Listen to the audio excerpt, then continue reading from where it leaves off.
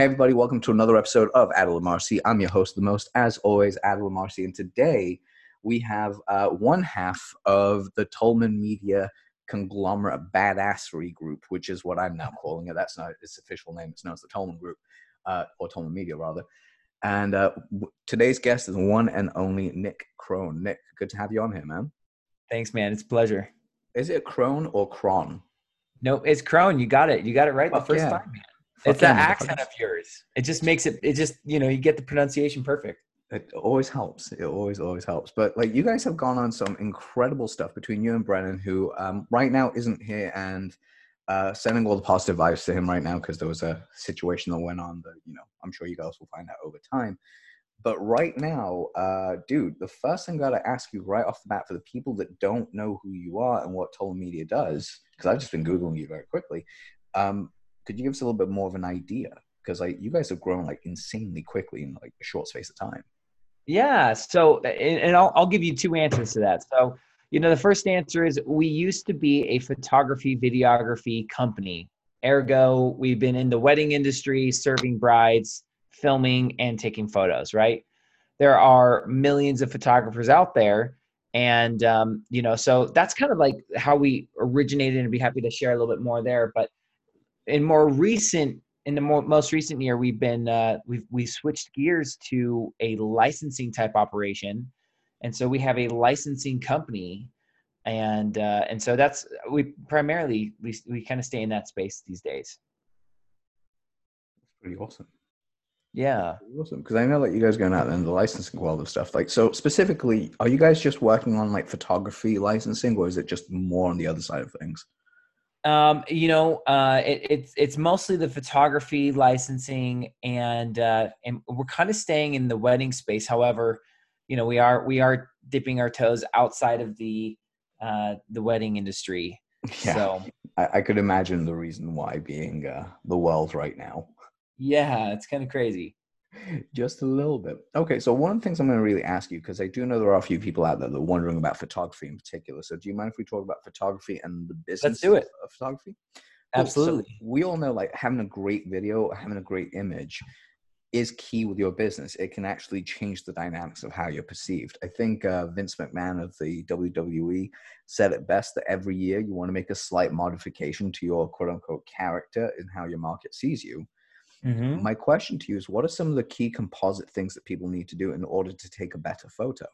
Like, how does someone that has, say, an iPhone, a Samsung, or even if they have like a Canon M50, what can they do to take a much nicer photo for their business? That's really funny. So I tend to be the technical guy in Tolman Media. I absolutely know nothing about photography, but Okay. the advice that I could give you, it's kind of funny. So I like to razz around with my business partner, and just the equipment of photography, videography has changed so much in the last few years that I feel like almost the smartphones can do almost as good of a job as the DSLRs of the past. You know what I mean? Agreed. And Agreed. portrait mode makes everyone look beautiful. So not the answer you wanted, but the one I have, the only one I have experience with. Oh no, that's actually perfectly fine because again, at some point I'd like to get you and Brennan back on, and I can ask him all these annoying ass questions. But going Absolutely. into the technical side of things, and I'm assuming by the technical side of things, that's more like the business run side of things, correct? The business, the marketing, Excellent. Okay. I do a lot of contracts and stuff too. Okay, so that's pretty cool. So let's talk about the business side of things because this is quite key. As I'm a firm believer of what Jay Abraham says, and that's quite simply, if you can cross pollinate ideas by taking an idea from one place and putting them in another. Like you I can love it. definitely do that and see how things happen. So one of my questions I'll ask you is, you guys grew your YouTube channel to like 380,000 people, and it's constantly growing. How did you actually start growing that? How did you get the content to begin with? And more important, like, how did you come up with the ideas for the content? But more importantly, how did you consistently put it out so it grew? Because that is something that I know a lot of people struggle with, is consistency in ideas. Well, and I totally totally agree with that. I think consistency is key. There's a lot of challenge, and YouTube is not an easy platform to game, and I don't feel like we've mastered it even ourselves. but most, I'd say, just having consistency, there's a lot of YouTubers out there that have, weekly, weekly videos. Some do daily, you know what I mean? I see some YouTubers that we follow that, even do multiple videos a day. I look at someone like Meet Kevin. I mean, this guy is an animal, and he posts 2-3 videos a day. Even someone like Dave Ramsey in the financial world, I mean, he's doing 4 or 5 videos a day, and it's just pretty crazy. But I think also kind of coming up with a unique idea, which is, it's kind of hard these days. I mean, I love watching. I'm a huge fan of Shark Tank. Love watching Shark Tank, and like, watch guys like Damon John who are like, there's no more original ideas. There's a business for everything out there, which I don't know if I fully believe in. One of the things that we did recently on our YouTube channel that's kind of funny is we flew down to Las Vegas, and we bought a limo. And, so nowadays what we do is we do some interviews in the limo. We call it Limo Talk, and we got some GoPros mounted on the windows. And so we just drive around, talk to entrepreneurs, and we say, hey, we usually ask them one question, like, how do you make money? And because everyone answers that question differently. And so it's just kind of funny to, you got to get creative. You got to do something unique. And fortunately, no one's driving around in a limo interviewing people. So that's kind of one of the things that we've done. And that's a very unique way of doing it. So I got to ask, what brought that thought process on, and why a limo?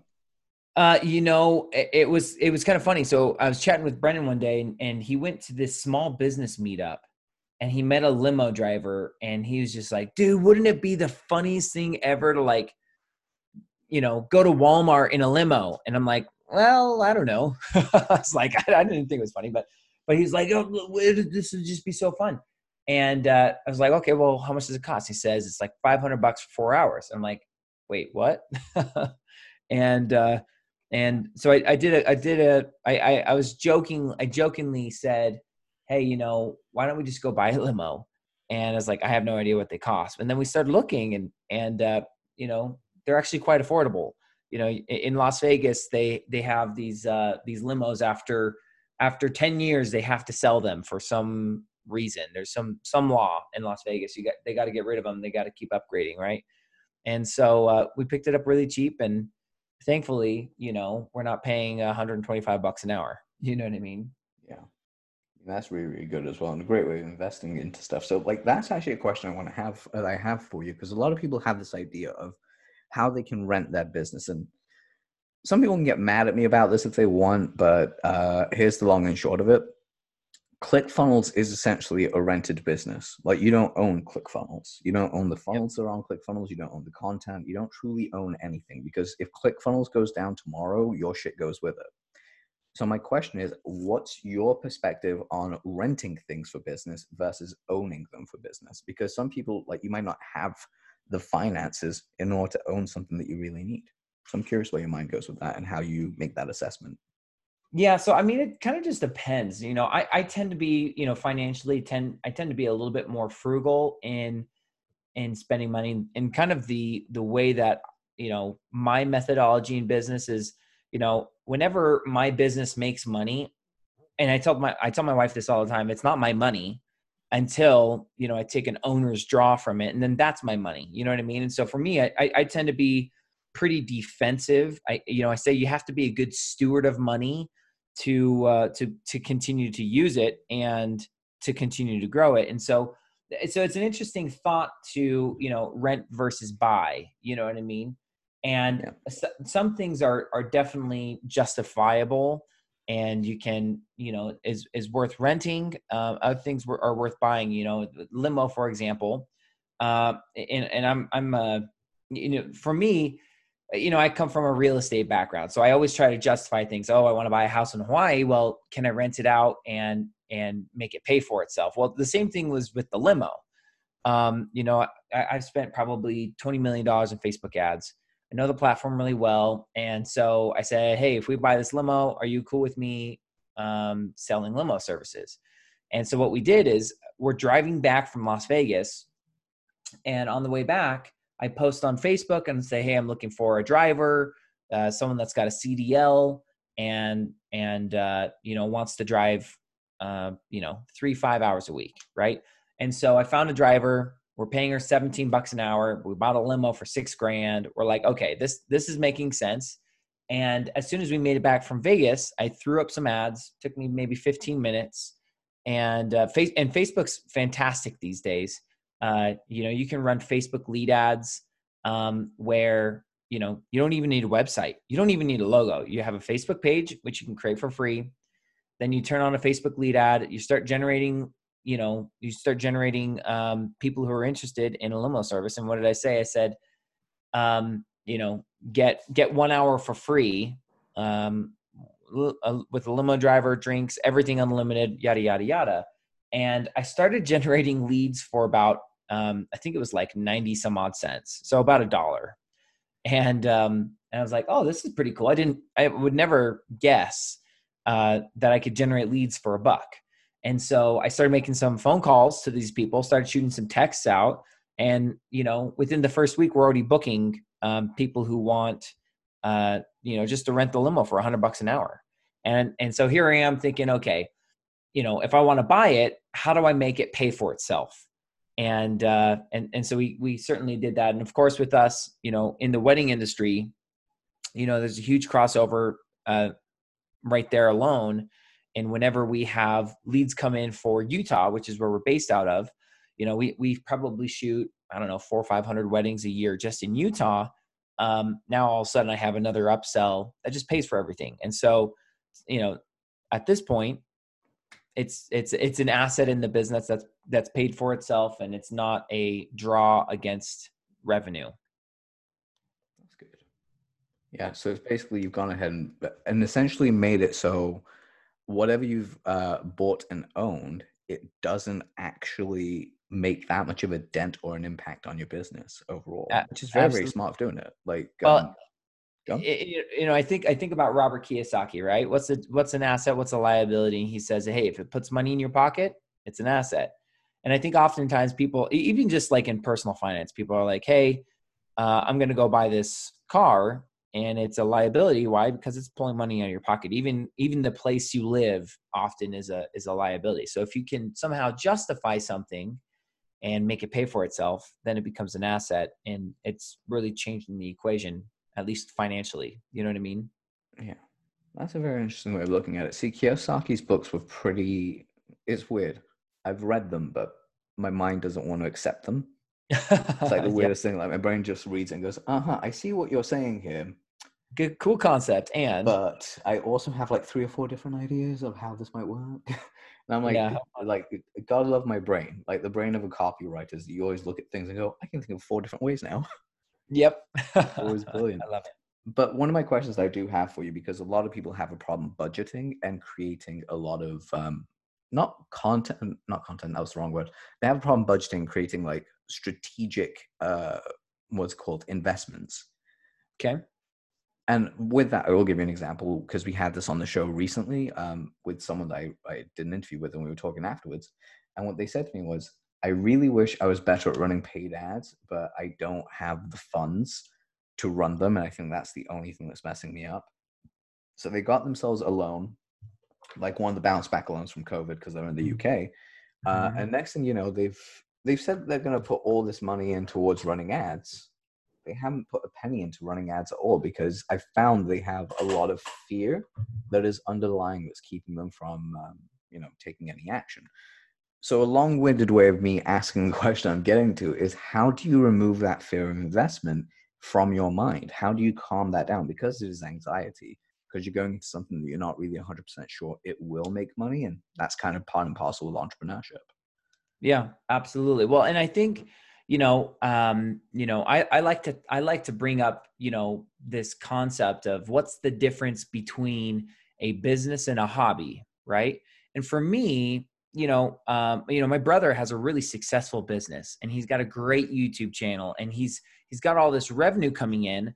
But in my mind, even if you can do $5-10 million a year, it's a very great hobby business unless you can harness the power of paid advertising.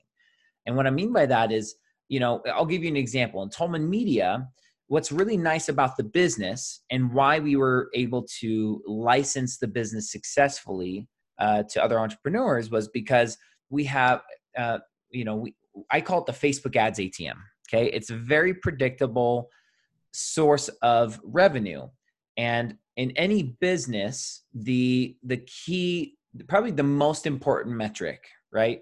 The most important metric in every business is your cost per acquisition. Now, most people don't know what this is, right? And those that do, they know their number. And for Tolman Media, the cost per acquisition is, we can spend $70 to make an $1,800 average order. Now that I know that number, the math, I can predictively say, okay, if I spend $70 a day, I'm going to do one sale a day, $1,800 in revenue every single day, 40% net profit. We're feeling really good about this math. And so, so I think a lot of people get scared for two reasons. One, I think money is one reason. They're like, hey, I only got $500 to spend. I don't want to blow it. I think the other one is the mechanic side, is like, I don't want to do it wrong. I don't want to turn on ads and not know. And just that fear alone makes it so you never get out of that hobby space into a predictable business space. And my advice would be is just do it. Right. I turned on these limo ads, now granted, I have lots of experience and I know the structure copywriting wise and the right type of images and that type of stuff. But until you just do it and try it, you'll never know.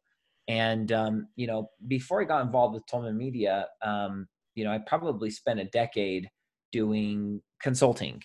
Yeah. And I was so picky with business that I would just not want to, I would never do anything myself because it had to be the perfect idea.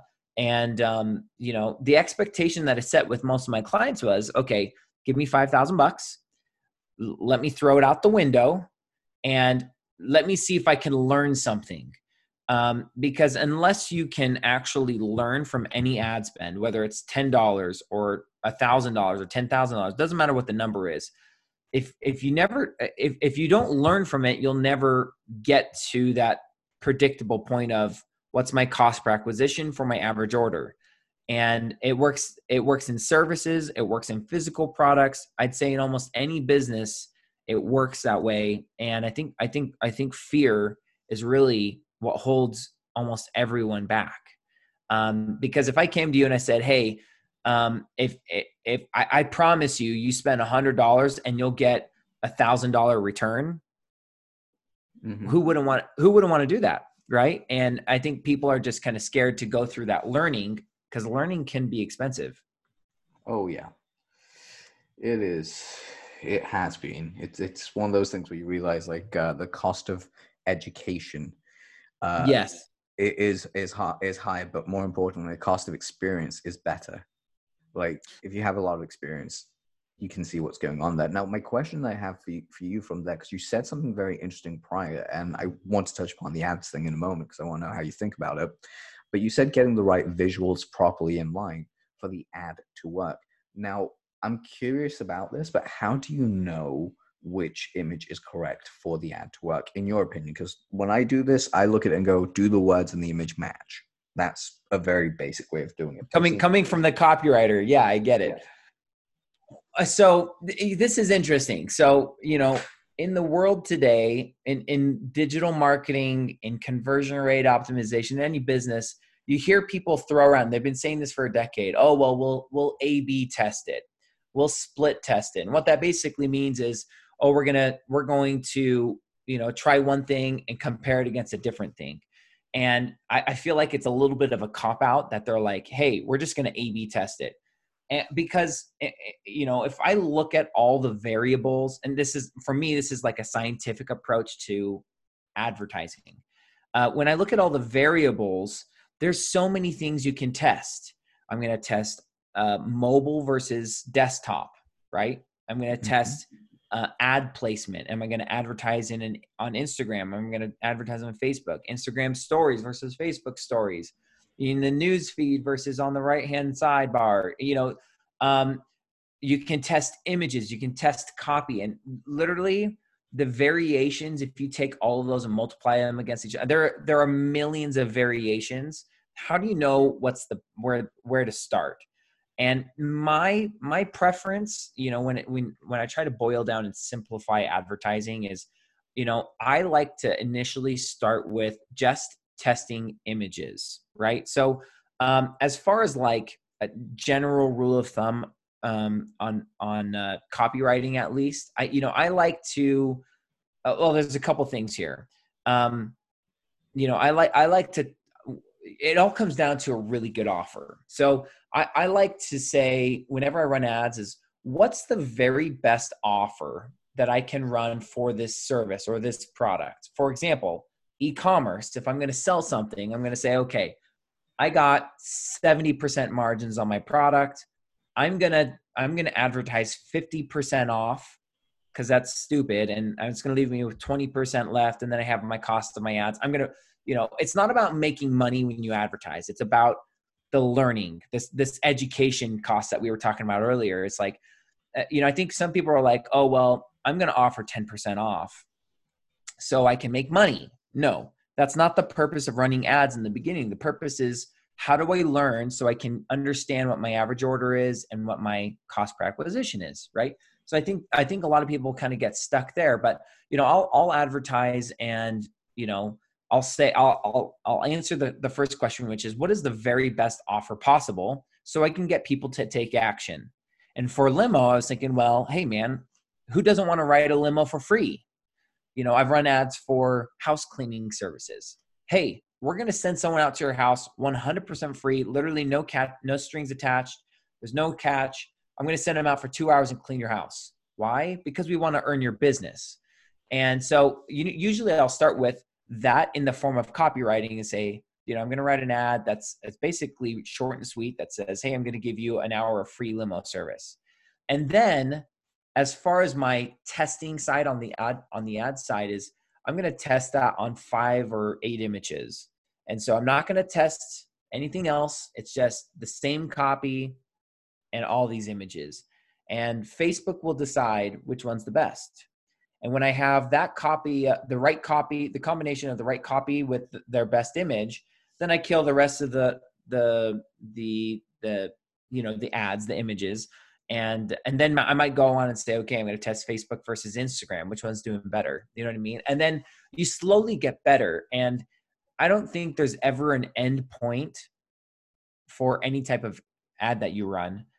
You're always just going to keep going, and until you find the best combination. Because again, there are millions of variations, and you literally don't have enough budget to test everything. I don't know if that's what you wanted me to answer, but that's how it came out.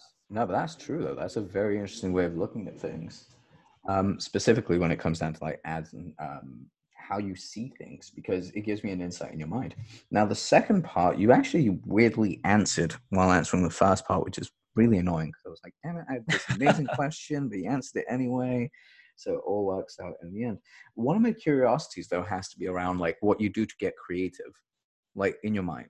Because just by speaking to you, it's very evident that you do think creatively. My question is, you were going to say? Oh, you're good. Go ahead. Oh, cool. Ask your question. Oh, my question was essentially going to be, how do you replenish your creativity after you've done some work? Because again, marketing a business all day does drain creativity. How do you recharge that? It definitely drains with time. And for me, I literally, when I'll have someone in the business who will ping me and say, hey, we need to do X, Y, and Z for this person's ads. And, when you've already expended everything, all that's left is kind of garbage work. And so for me, I have to like go on a walk. I have to get away from digital, the screen, and, I'll go for a run or something, go in the mountains, go on a hike, I literally have to disconnect in order for that to come back. And I remember one time, I was documenting all these different ads, and what I call proven ads, where, hey, if you could turn them on and get the same results as what I proved them out to be. And anyway, this product that I was working on, and I had documented over, I think 15 of these proven ads, and I had just spent like I'm a terrible copywriter. I love copywriting for ads because it's short and sweet and I know how to do it. But like if you ask me to write like 8 paragraphs on, how do I dumb this down so anyone can do it? Like I literally want to, hit my head against the table. And I had just spent like 5 hours copywriting and I was getting so like worked up and frustrated. It's like, everyone knows I'm a terrible copywriter. I can't do this. Like, I don't want to do. And my wife's like, okay, it's time to go for a walk. And we went on a walk for an hour and I came back and literally I had, before I went on the walk, it was like 2 hours of work left. I came home and in 20 minutes it was done. I cleared my head and I got back to it. I just replenished that creativity, because it definitely does.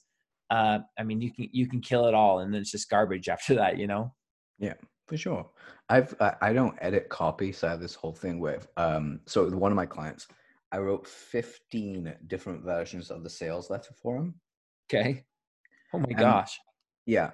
But the thing is, because I don't ever edit, I just don't like editing. So I'd rather delete the damn page in front of me or start a new file. And start over. Yep. Yeah. If I repeat the same thing, I repeated it on purpose.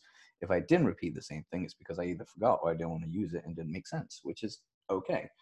But no matter what I did for this client, it just didn't work. Like nothing I wrote felt okay to me. So we never took it to test to market just simply because after doing this for so long, I've like developed a bit of a sixth sense where I know an ad is going to work or not for me. And I was like, yeah, this is not hitting any of the flags I need it to hit right now. So I'm like, this is going to be pretty terrible if I run this. But from that same point, it can happen. You can have duds. Even me, someone that's done this from the time I was 12. I mean, to give you, honestly, you don't know this about me, Nick, because we've just met. But for my audience that do know, I'm widely considered one of the best copywriters because in the last 12 years of a professional career from the time I was 18 to now I'm 30, I've done over $700 million for my clients, and it's close to $800 million by the end of this year, which is incredible. Wow. So yeah, there is some upsides, but what I'm getting at is that even that same thought process at that level, you can still want to quit. You can still want to ban it all down and not edit it, which is completely fine. So if you're feeling that, that's pretty cool too. One of the questions I do want to like switch gears for just a second is around the current business that you have right now, specifically at Tolman Media. You guys are licensing out your business on I want to say on a global scale, but I'm not sure. Like, I think it is on a global scale, right? You guys have like franchises in different places. My question to that is, how do you structure those deals and how do you franchise something like a wedding photography business?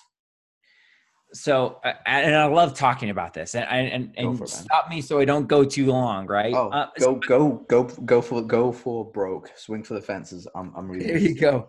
Yeah. So, I love this concept of licensing, and we stay away from the F word, the franchise word, right?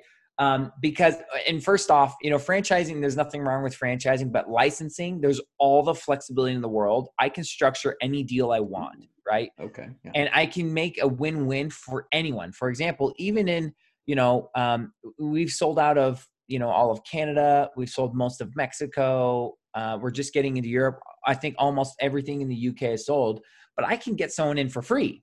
Whereas with franchising, there's, you have to use our advertising firm. You have to have these budgets and you have to give us 60 grand down. Like, it's so rigid. And so I can make a deal with anyone licensing wise.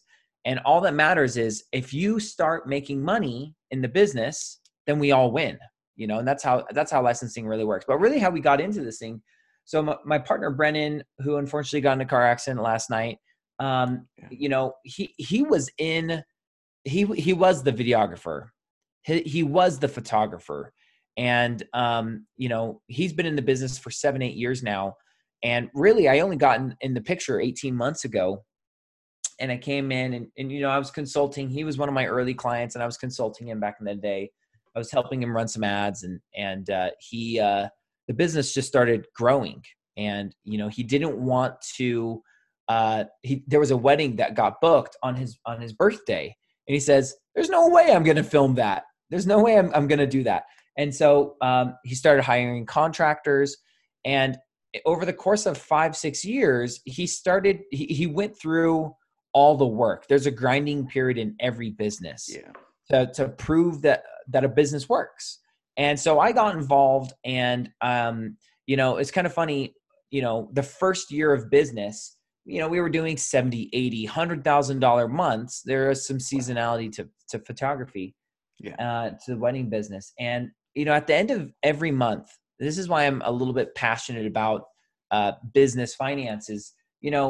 We had no money at the end of the day. The business was full of leeches. We had holes in our bucket, so to speak. And I basically went to him and I said, hey man, I love you. I think I'm going to either leave the business or we're going to try it my way. And so that's really when we pivoted to licensing. But one of the requirements that I had for him was, hey, we're going to, we're going to cut all ties. We're going to cut all salaries. Everyone's moving performance based. And, this idea of, hey, let's make $100,000 a month and spend $100,000 a month and no one's making money. Like it was ludicrous to me. So the first thing was, he proved out that the business could work. He proved out that we could spend $70 to make $1,500, $1,800, $2,200, $1,800 on average. You know what I mean? And so we had the business math and everything. Then at that point, it was a matter of how do you document all of your standard operating procedures? How can you make a monkey duplicate your business without fail?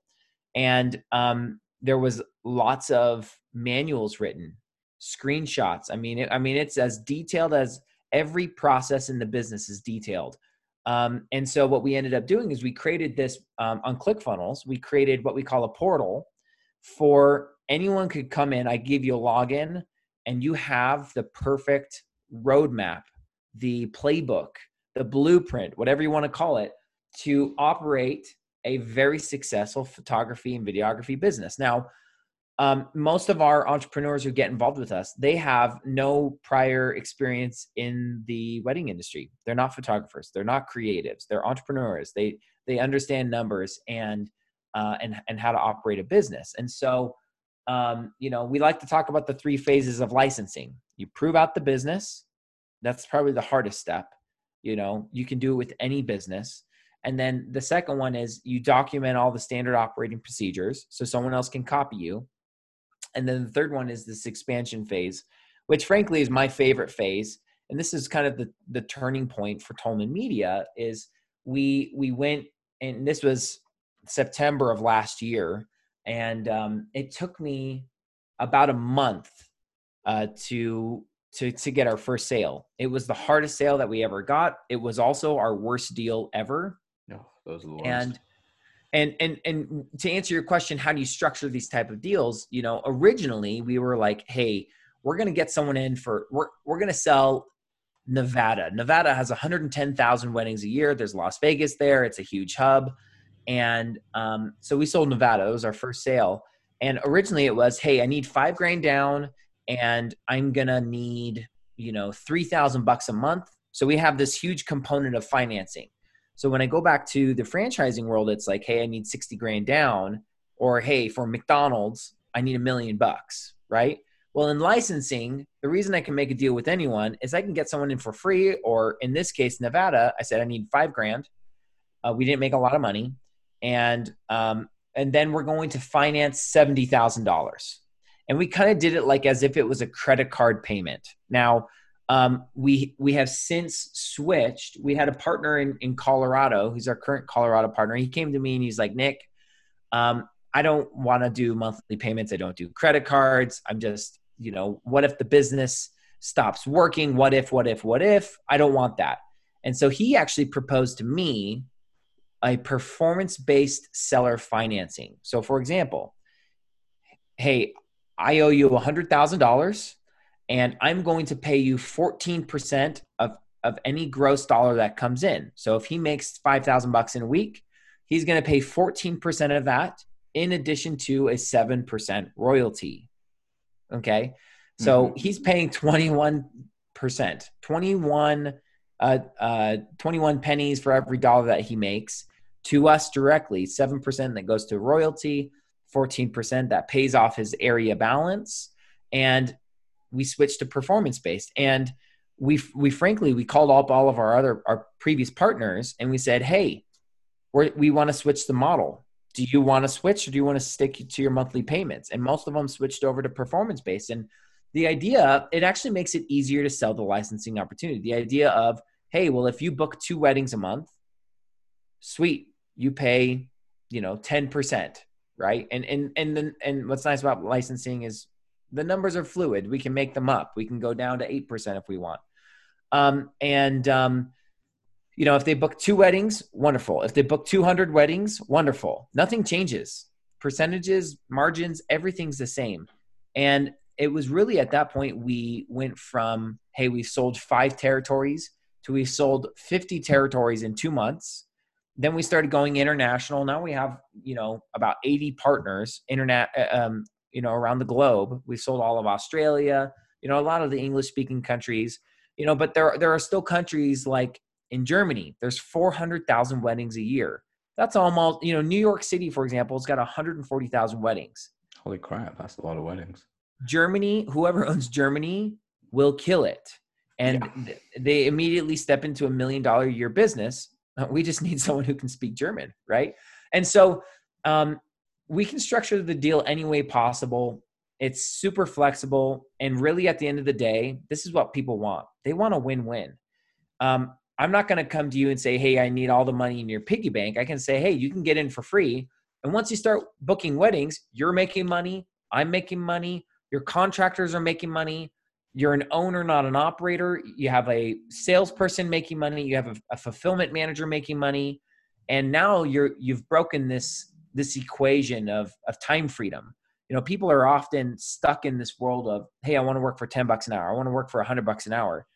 And that's kind of an old world way of thinking about how to make money. If you can build a business system or an asset, in my mind, where you can spend 2 hours and make $1,000 an hour, and you're managing your business, and maybe it takes 2 hours a month, that's really the way the world is shifting. And that's how I think, a lot of people are creating financial freedom today, because millennials, they want to make, they all want to work from home, and they all want to travel, and they want to keep their lifestyle up and have a lifestyle business. That's really popular these days. And I feel like, Part of Tolman Media can do that. So anyway, long-winded, but, obviously I love the licensing game. I think anything's licensable so long as they can go through, the required steps so you can actually license it. And that's not easy.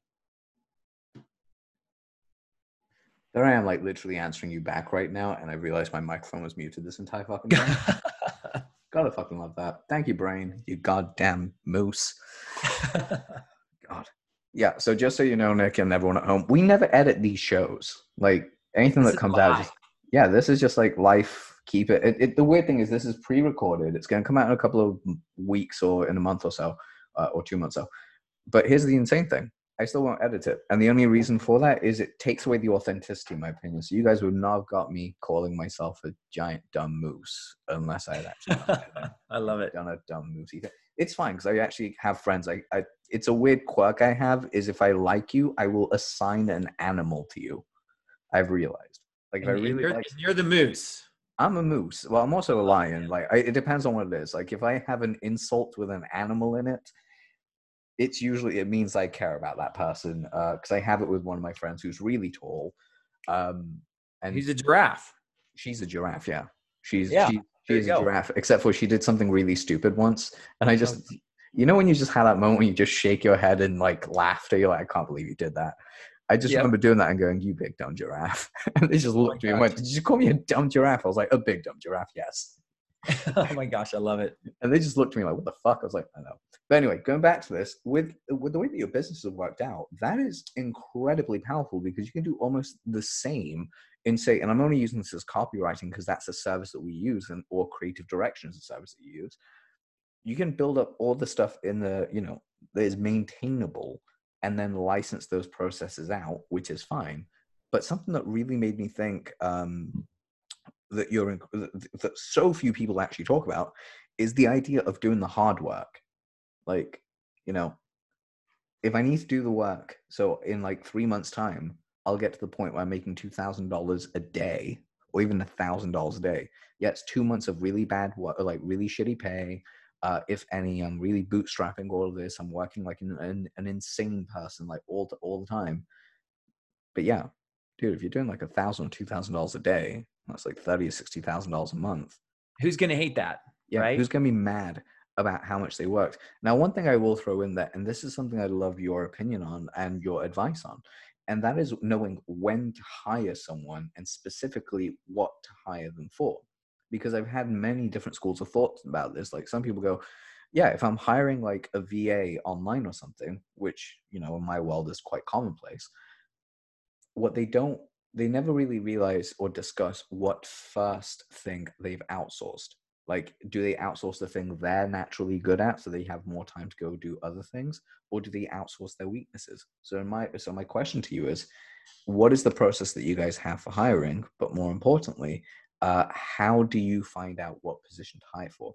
That being said, I will be right back. Just got to nip to the bathroom, but floor's all yours, Nick. Nice. Excellent.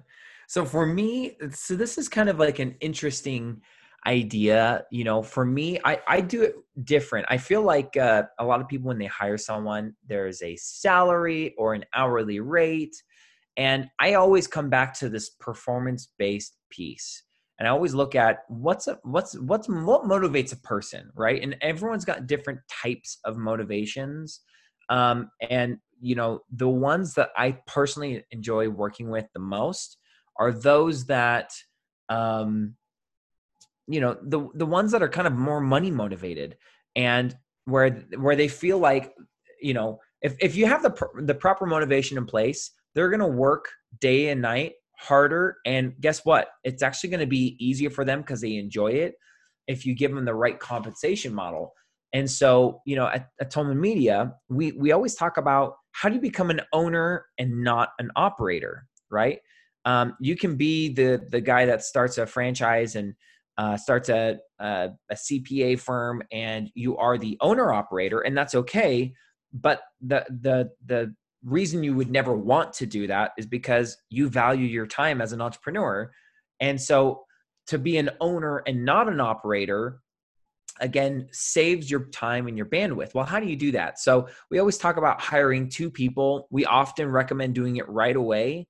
However, if you want to, you can do the jobs yourself so you can learn the jobs, and so you can be a better trainer, a teacher, a manager of those positions. And I do believe that there is value. You shouldn't necessarily offload something that you haven't done yourself and that you're not willing to do yourself. So the two positions that I often talk about, at least in Tolman Media, that we like is, you know, sales. A sale. Now, I believe that you need to get on your knees and worship salespeople, because without sales, there's no money. It's not a business. It's not anything. So, you know, bringing on a salesperson for us at Tolman, we say, hey, we're going to pay you $50 a sale. We have some, you know, upsells that they try to push. And so they're getting paid totally performance based. And we have some salespeople who are working 12 hours a week and they're making $800 a week, and they're thrilled with that. And we're thrilled with it because we have money coming in. They have money coming in, and they can do it whenever, however they like. And so, you know, hiring a salesperson and then hiring a fulfillment person. Now, I love doing sales. You know, whenever it comes to like opening new territories, I'm the one that negotiates contracts. However, I really dislike the fulfillment side of the business. And so we also talk about hiring a fulfillment manager. For Tolman Media, you only need one person. When a sale happens, the bride is passed over to the fulfillment person. They work with, some of these people are getting married 2-3 years out, which is just, you know, crazy to me. Mm-hmm. You know, but most often it's anywhere from 8 to, you know, 15, 18 months, right? And so the manager will get paid performance based as well, but now they're managing hundreds of brides, and there's minimal communication. There's a little communication in the beginning, and then most of the communication happens when they're 6 months out of their wedding. And so they do all the fulfillment, all the communication. They get paid 100% performance based. And so I love working with the people who want to work performance based, because they get to make as much money for as little time as they want. They're passionate about it. And it really just kind of streamlines the process. But more importantly, as a business owner, it keeps my margins crystal clear. There's nothing worse than being like, oh, I'm paying this guy $20 an hour and they just keep racking up hours and you don't actually know what your margin is until you run your monthly profit and loss statement. I don't like to wait that long to know if I have a good or a bad margin or if I'm burning money or making a lot of money. I like to know every single deal, every single job, if what my margin is. And so I think performance-based, that's the way that I like to do it. And it's just a matter of finding the right person for the job. Yeah, it really is. And I'm of the same belief. I think one of the first places you go with, if you don't like doing it, is sales. Get rid of get someone else to do them, especially if you're more about the fulfillment side of things. Absolutely. Well, and if I go back to the limo example that I had earlier, we got a limo.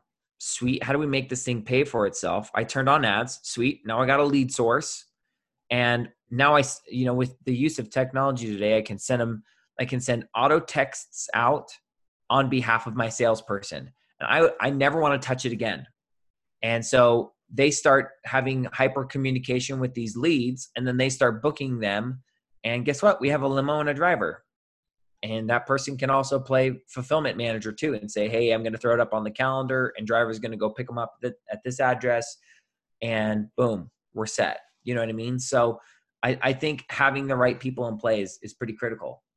I would agree so. And one of the things that I really enjoy that very few people really understand, it's knowing who to actually work with. And there's a myriad of tests that you can take people through. But I remember one of my old mentors, whenever he hired someone, he'd pay for 3 tests. He'd pay for the Colby test, he'd pay for their wealth dynamics test, and he'd pay for their how to fascinate test. So he wanted to know all 3 of these things before he hired anyone. And the reason was it's not that he wouldn't hire them, but he would put their name down for the right role that he thinks they would actually be best in. So he would have like a salesperson come in, and then he'd be like, okay, this salesperson is really bad at like what is essentially needed for selling, which is quick start and some level of implementation and creativity. But they're better suited for more of a management role to motivate others, because that's where they're very good at being like precise and making things work in order. Well, put them through the sales training, but afterwards he would end up like moving them straight into, okay, you did your basic sales training with us, now it's time to move you up to manager. And I love it. Every single person, like, and some people are like, wait, why do they get to be manager and I'm still a salesperson, all this other bullshit? And he handled it in the most easiest way that I've ever seen anyone do it. He literally went out in front of his entire floor, got everyone in, and it's about a year ago, and he just said to them, you guys might be wondering why Steve got promoted than most of you guys who've been around for a while. Well, here's what's different about Steve. Steve's absolutely amazing at systematizing things. You guys don't know how much money he's making. He doesn't know how much money you guys are making. None of you guys know how much each other is making, because I've made sure of that. But here's the thing.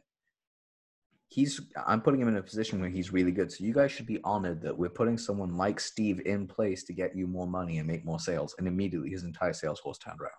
Like, they were thrilled about that. Well, yeah, because at the end of the day, and he told me this later in confidentiality, which I haven't mentioned his name, one of his sales guys was pulling in $500,000 a year.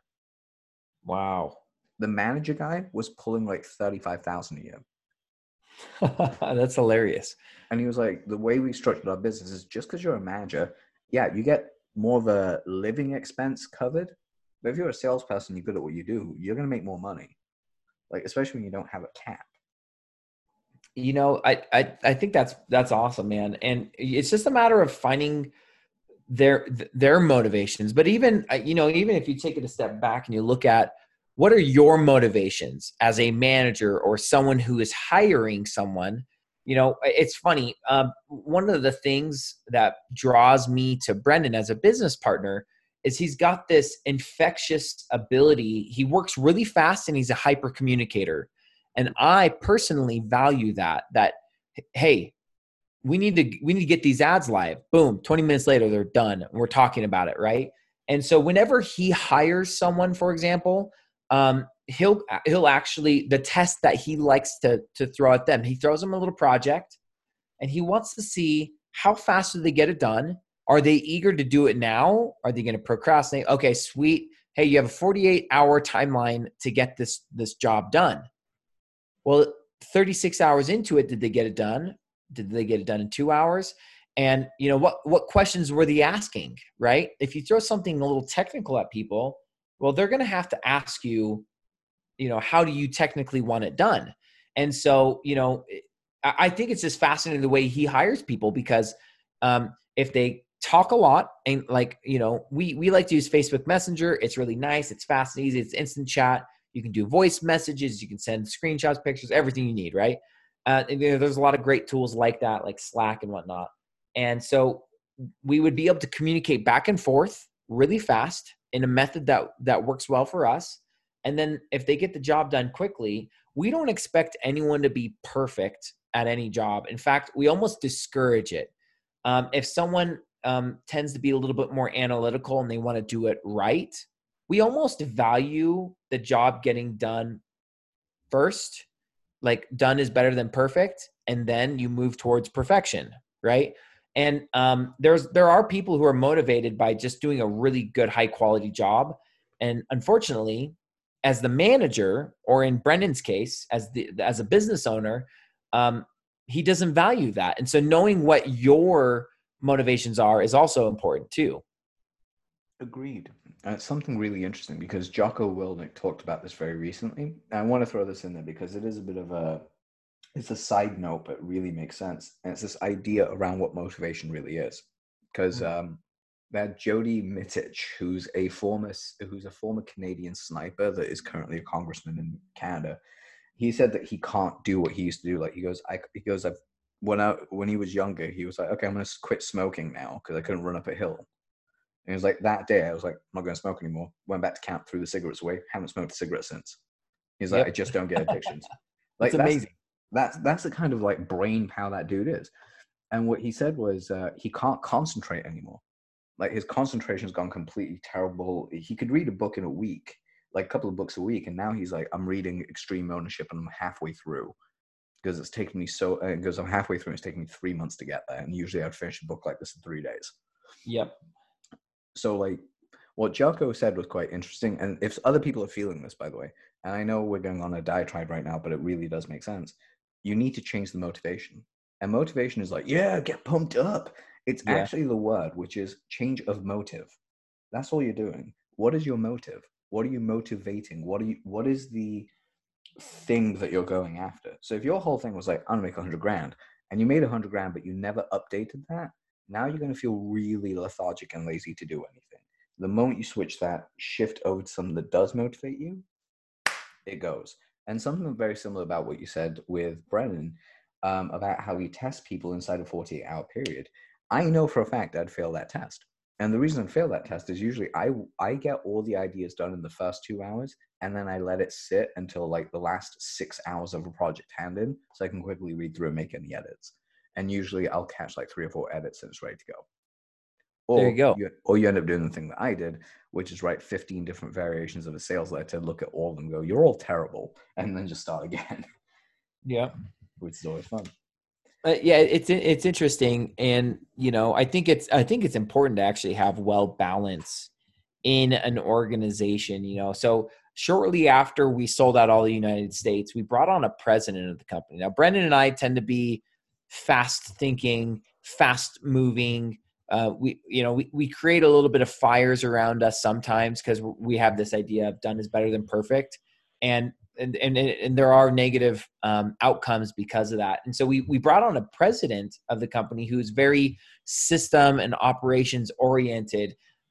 It's funny. We brought him on, and he does do he handles certain fires. And we have, you can imagine in a licensing organization, we have 80 some odd partners. And there's a little drama sometimes between partners, like, oh, this lead came in right on the border, and it's like, whose lead is it? And yada, yada, yada. And he's perfect for the job because, it's funny, like when someone's in breach of contract and if I'm dealing with it, I'll just call him up and I'll be like super unemotional about it and be like, hey, you crossed the line, like, yada, I kind of just lean into them really hard. Whereas he's got a lot of more compassion for people. And, so he makes a better motivator as in the form of, maintaining the business and the relationships. And so you got to bring in all the different, powers that people offer, you know what I mean? And bring the balance. You can't just have an organization full of fire starters, because then you'll burn the house down. You know what I mean? Yeah, definitely. It's one of those things. You got to have the right balance of people. And I'm glad you brought a CEO in that was like systematized, because that has probably helped your guys' productivity and mental health a lot more than you realize. Big time. Yeah. And I already confessed, that, I don't like the fulfillment as much. And so here I am opening a brand new territory in the UK, and okay, now it's someone else's problem. And frankly, we make a great team because he loves fulfillment. Me, not so much. And, and kind of bringing all these points together, with me loving to have someone performance based on, so I know my margins at all times. He works, our president of the company works purely for royalties. And when we have great royalty weeks, he gets paid really, really well. And when COVID hits and we take a 25% drop in bookings, he's okay with that too, because he understands it. And when it's good, it's good. And fortunately, I don't know if there is such a thing as a recession-proof business. I think that's a state of mind, maybe. But people are always getting married. They're adjusting their dates because of like a COVID or a pandemic or whatever. But people are still booking, and so it's nice to know that we have a good system that everyone feels great about. Yeah, that's always great. And I'm very, very happy to hear that, especially because most businesses, while they're not recession proof, I'll say that they're recession buoyant is the word I'd use. Because if you have, a recession buoyant business sounds far more realistic than a recession proof business. It's like, my money's never going to get touched. Whereas the other one's like, money's going to get touched, but we're still going to be above board and keep ourselves fine. And actually, that's a very good lesson as well, to have someone like that to run through your books. Simply because I'm assuming here, had you not had that person, you guys were still running at like 100% loss, essentially. Like if you're making 100 grand, you're spending 100 grand. If you guys ran like that, your business would not be able to survive what is happening right now with COVID. Absolutely. Yeah. Very powerful to have. But real quickly, because we didn't actually cover this right at the start for some reason, but don't worry, we'll make sure that we get something in there. And that is quite simply, guys, I want you to go check out what is your email address, because that's how they should get in touch with you. Like, you're weirdly into like getting people to email you.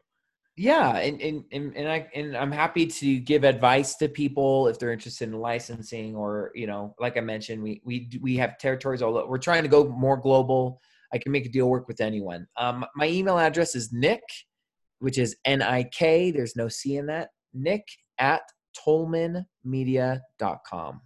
TOLMAN media.com, guys. Go check it out. Also, follow his YouTube channel, Tolman Media, basically. If you look them up and look up all their socials, follow them, not just simply for what they do. I mean, if you are getting married or thinking about it, by all means, go that way. But if you're not thinking about it and you're like, man, why would I go there? Look at their business model. Look at how they do things. Take the ideas that Tolman Media has and implement them in your business. Trust me, you'll find that people... Just taking the licensing idea that you gave us, Nick, on how you actually structure this and why you want to license out part of your business. If someone did that in, say, a Facebook ad agency, or if they had a product and they say that I've done this with one of my products. I've created an email marketing course. I'm now licensing out that same email marketing course to a real estate company in the UK to teach all their realtors how to use emails. I love it. Just an easier way. They paid me a licensing fee. They're like, oh, can we white label? I'm like, yeah, but my name stays on the product. They're like, cool. I'm like, you guys get 0% of any realtors that come to me and go, hey, we want you to write our ads for us. You guys get 0%. This is completely as a separate deal. And they're like, yeah, we love that. We're fine. That's fantastic. I love it. It works out. So guys, please go check out Nick Crone everywhere online. Check out Tolman Media as well. Hit him up at nick@tolmanmedia.com. Links, as always, in the description. And Nick, it's been a pleasure having you on the show, man. Hey, man, that was fun. And we'll have to do it again and catch up and kind of see where things are in the future. For sure. I'd love to have you back on. Guys, have a great weekend. Remember, follow Nick. And again, to Nick, thank you for being here. Speak soon. And as always, review, subscribe, and rate the show. Cheers, guys.